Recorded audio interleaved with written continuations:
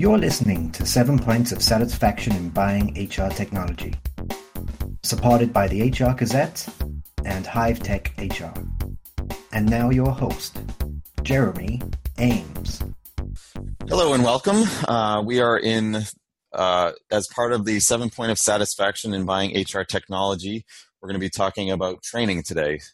So how does training fit in the overall buying process? What kind of considerations should the buyer be making when they're looking at the training that their prospective vendor offers? And also try to tie it into some of the other topics that we've already covered as part of the course of this whole series. My name is Jeremy Ames. I'm with Hive Tech HR, and today I'm joined by special guest Deborah O'Connell.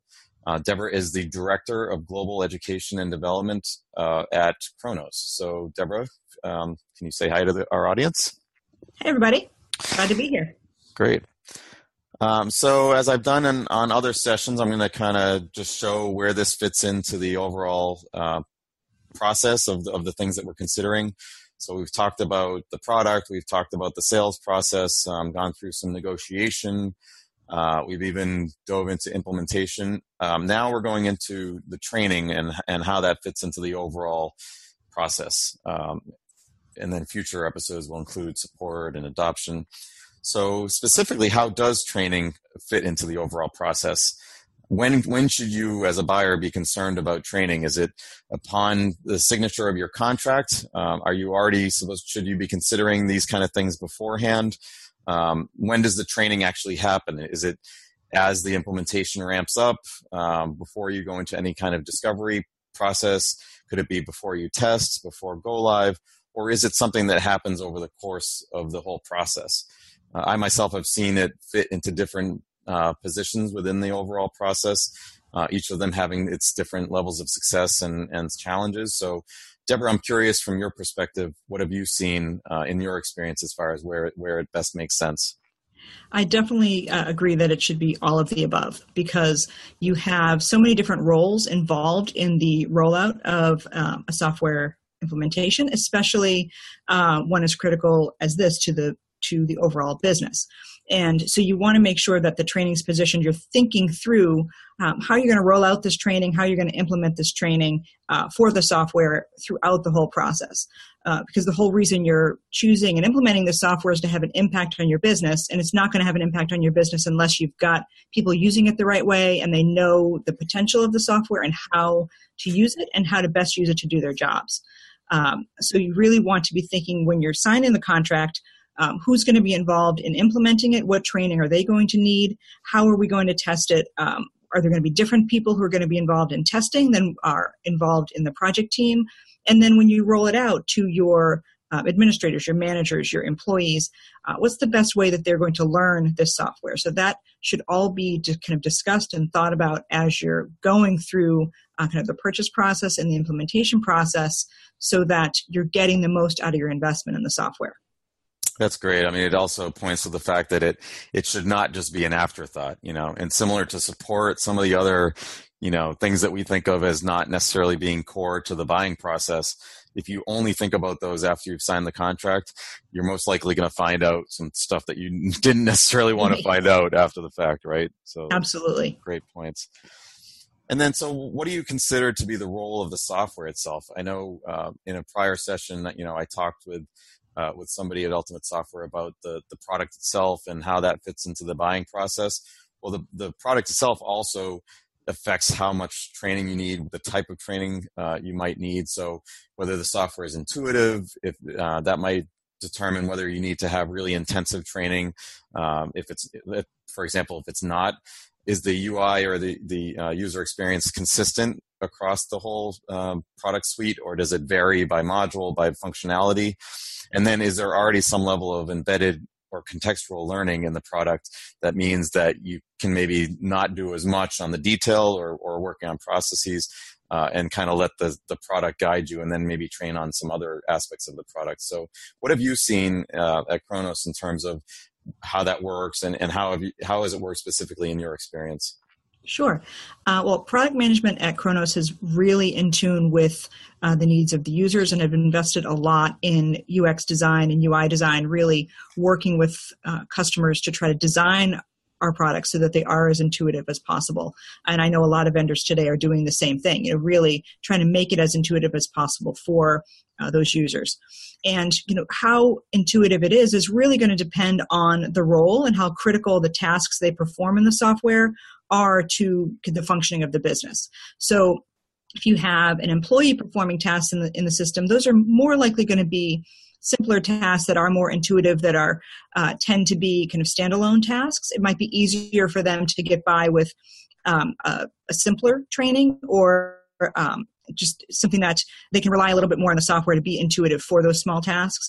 You get into the manager and administrator roles, they might have more complex needs or complex tasks they have to perform that aren't just standalone tasks. They're kind of part of a whole process that goes into running the business, whether it's hiring employees or scheduling according to any kind of workload or anything like that. The more complex it's going to be, the more the software being intuitive really helps, but the people are going to need that guidance from additional training. And they're going to want to make sure they're doing it right and they're doing it the way the vendor has envisioned to make it implement best practices to make sure that they're getting the most out of the software. That's where I see more of the need for training. As intuitive as the software is, the more complex the task and the more critical it is to the business, customers are going to want to make sure they do have trained users who know how to make the most of that software.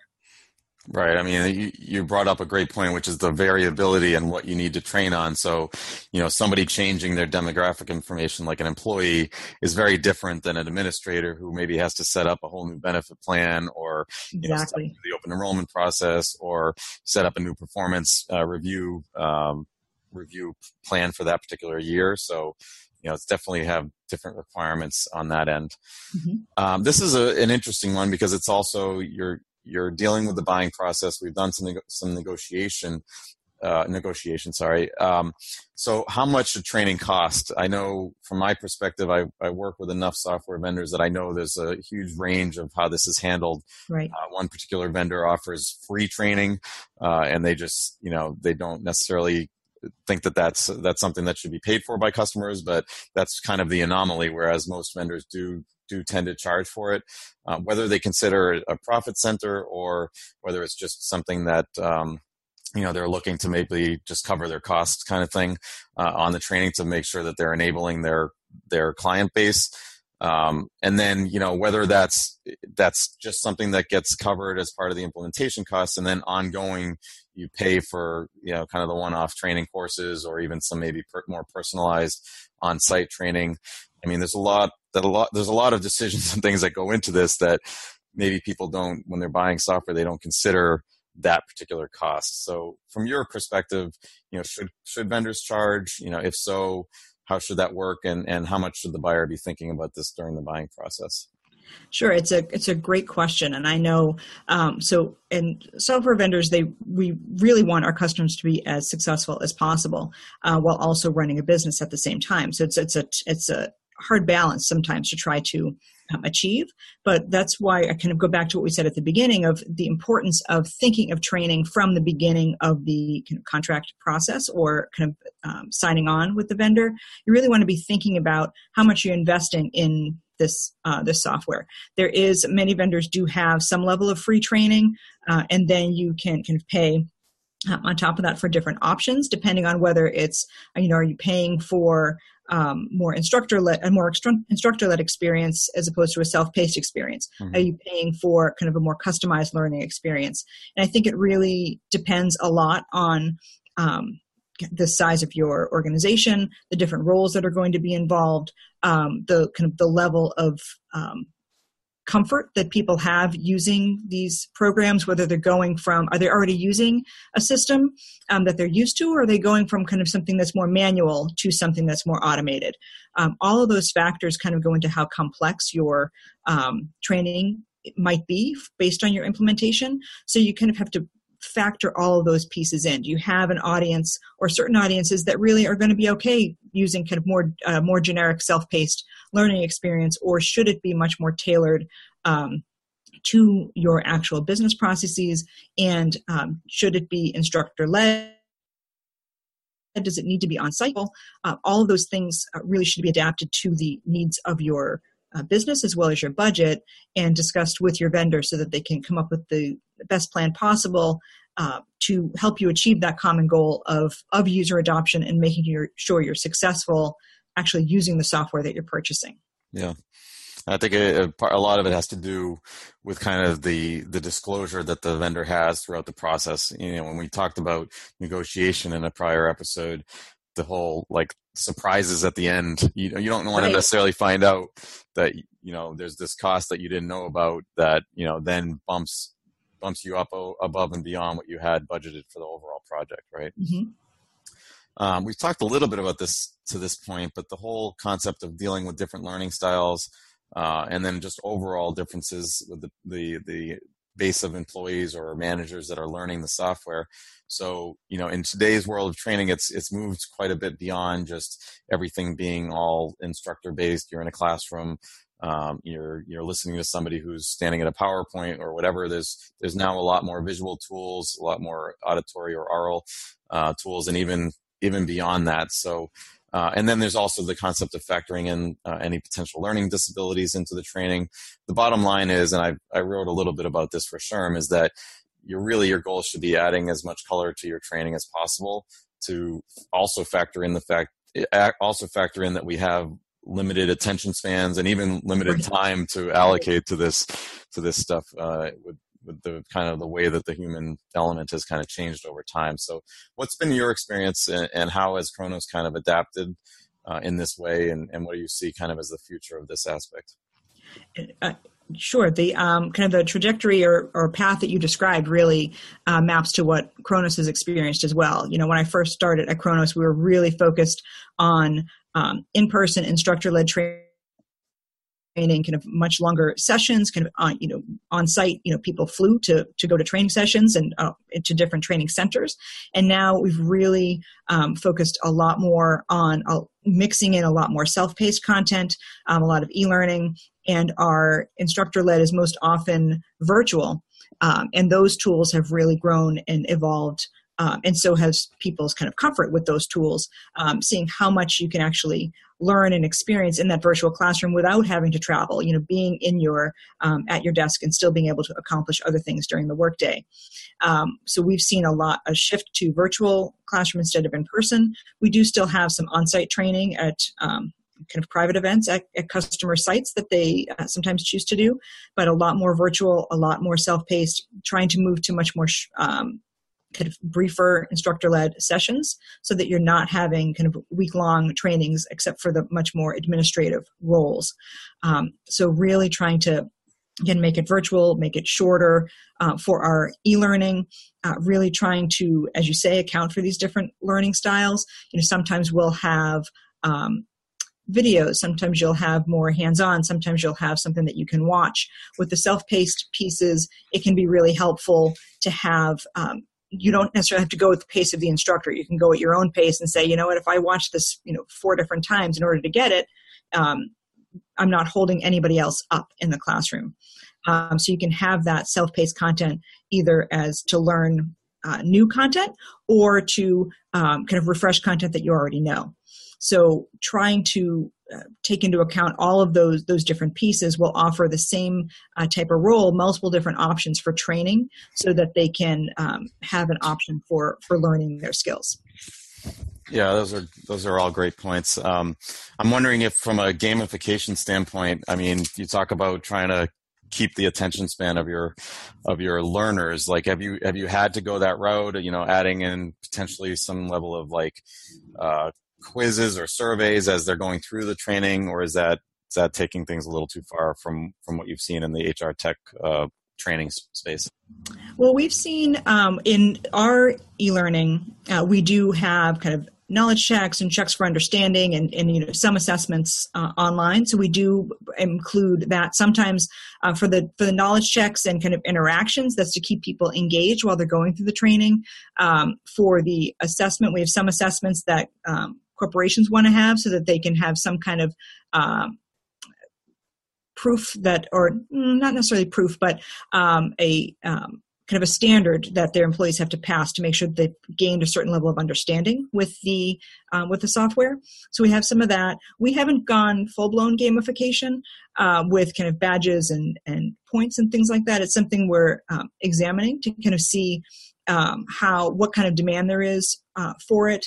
We have at Kronos just implemented, totally revamped our community experience that we have people who are kind of high contributors to the community kind of get points there. So we're experimenting with that to kind of see what the demand is and to see if that's something people react to and are really looking for in our space.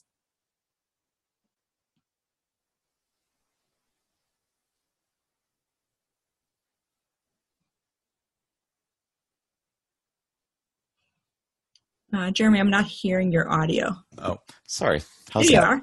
Okay. As far as the customization of the training, we go through this a lot in the implementation work that we do, where there's an expectation almost from the client that it's not going to be just that canned, training that everyone experiences, that things that we've changed, new fields we've added in the system are also going to be shown, and you're going to show them how that fits into the overall processes. So what do you think as far as the vendor's responsibility to do that, and whether there's an actual impact on the understanding of a system if it's not done, for example? Sure, and that goes back to what we're kind of talking about around success and adoption of the system. I think that it's a great idea for vendors to offer this option to customers, because different companies, customers who are buying your services can range in size. Some customers are really small and don't necessarily have a training department or people who have expertise in delivering training. Others are really large and have got it down pat. They've got their way of doing things, their templates. They know how they want to provide the training. So I think having a range of services can really help customers know how to adapt or adopt your software. And so, for example, at Kronos, we offer a range of services, from kind of selling editable content that customers can use to then adapt and create their own training. We can sell consulting around if they are conducting or creating their own training. We can advise them on kind of flow and how to do it, a wide range of services all the way through to us customizing the training for them to adapt to their roles.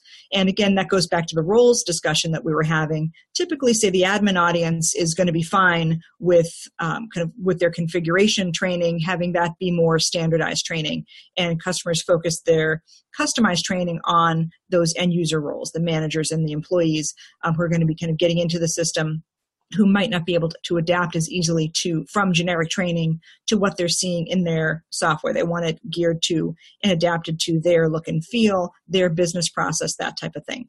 So I think that when a vendor can offer those range of services from the actual materials that the customers can use to that consulting expertise, providing that kind of best practices to best practice knowledge to the customers on how to best go about rolling that out, can help the customer be as successful as possible. Yeah.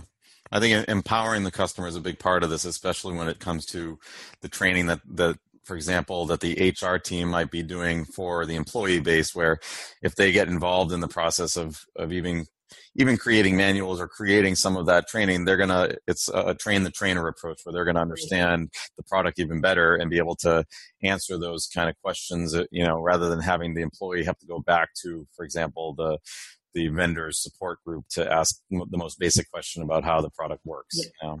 Or to mess things up even more so. Mm-hmm. In terms of best practices and even the topic of certification, what have you seen that works and doesn't?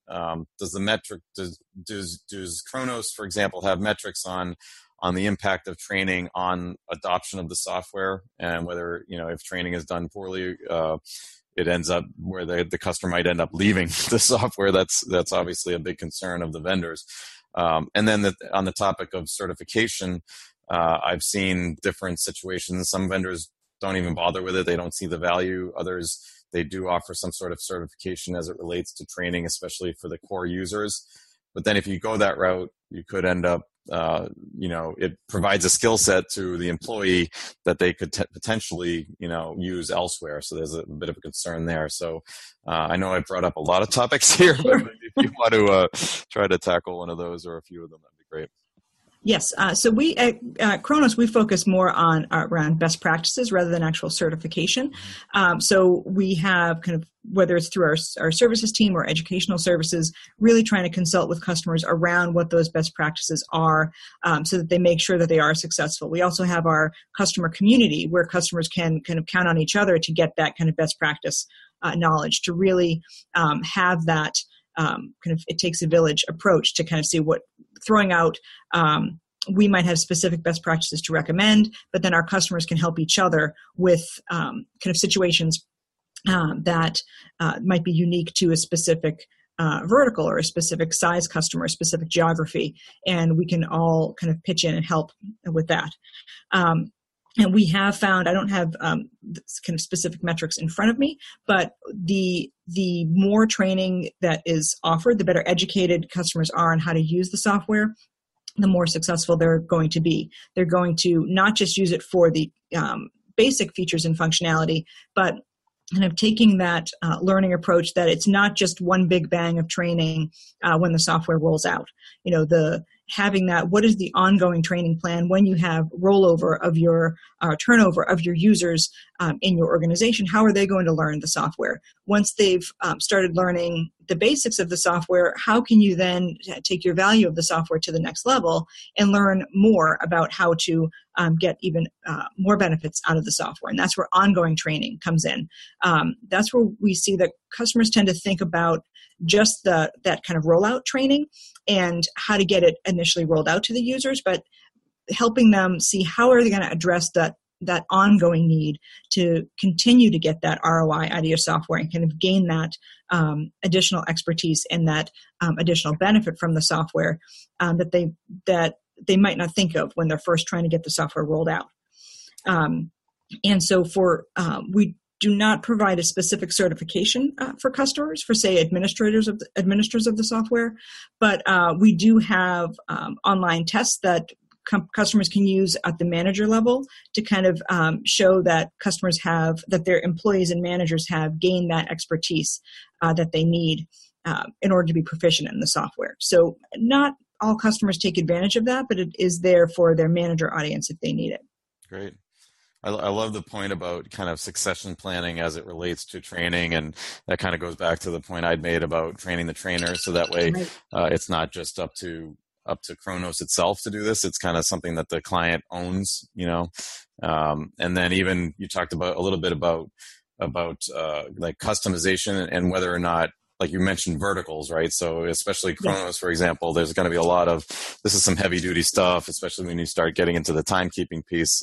It's going to be, very different from customer to customer. So making sure that they're trained not only on how the system works overall, but in that specific environment, that specific, either retail or healthcare environment, it's going to be very different, right? So yes, exactly.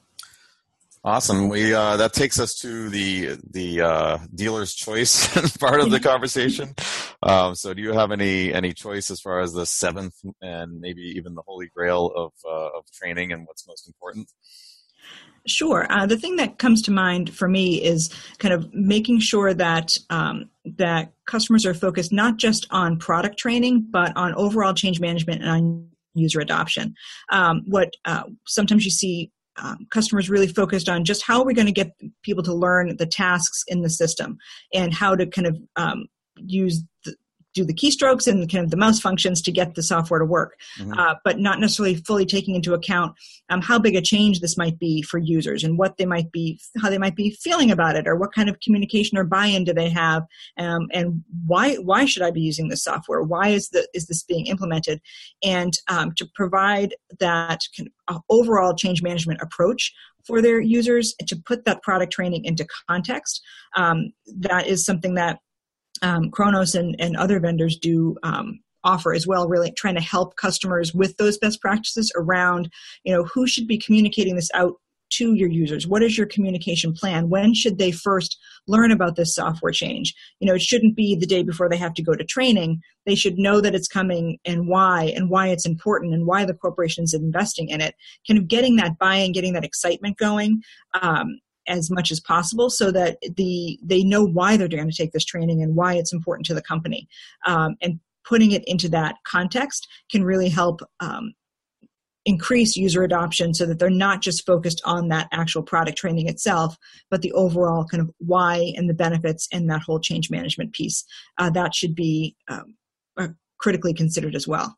Great. I mean, that's also an amazing representation, kind of this overall series that we're doing here, because it's, product, everyone thinks of you're buying a product, right? Right. We're talking about 7 points of potential success or failure in buying HR tech, and the product is only one of those, right? Yes. Training is its own being, just like, as you're saying, when you're learning the product itself is, and you're going to try to use and adopt the product is only a component of it. You need all the other pieces. You need the change management. You need people to know the value and what they're going to be getting out of it. So that's a really great point. And that brings us to the end of our session today. I think today was a great one. I'm excited to see this out there on the ecosystem. So glad you could join me today. Me too. Here's I placed Deborah's contact information out there in case anybody wants to ask her a question or any follow-up to today's discussion. My contact information, including Twitter handle, is out there. And again, as I always say at the end of these, please be sure to check out our prior episodes and stay tuned for the remainder of the series. But thank you so much for joining us today. Thanks for having me.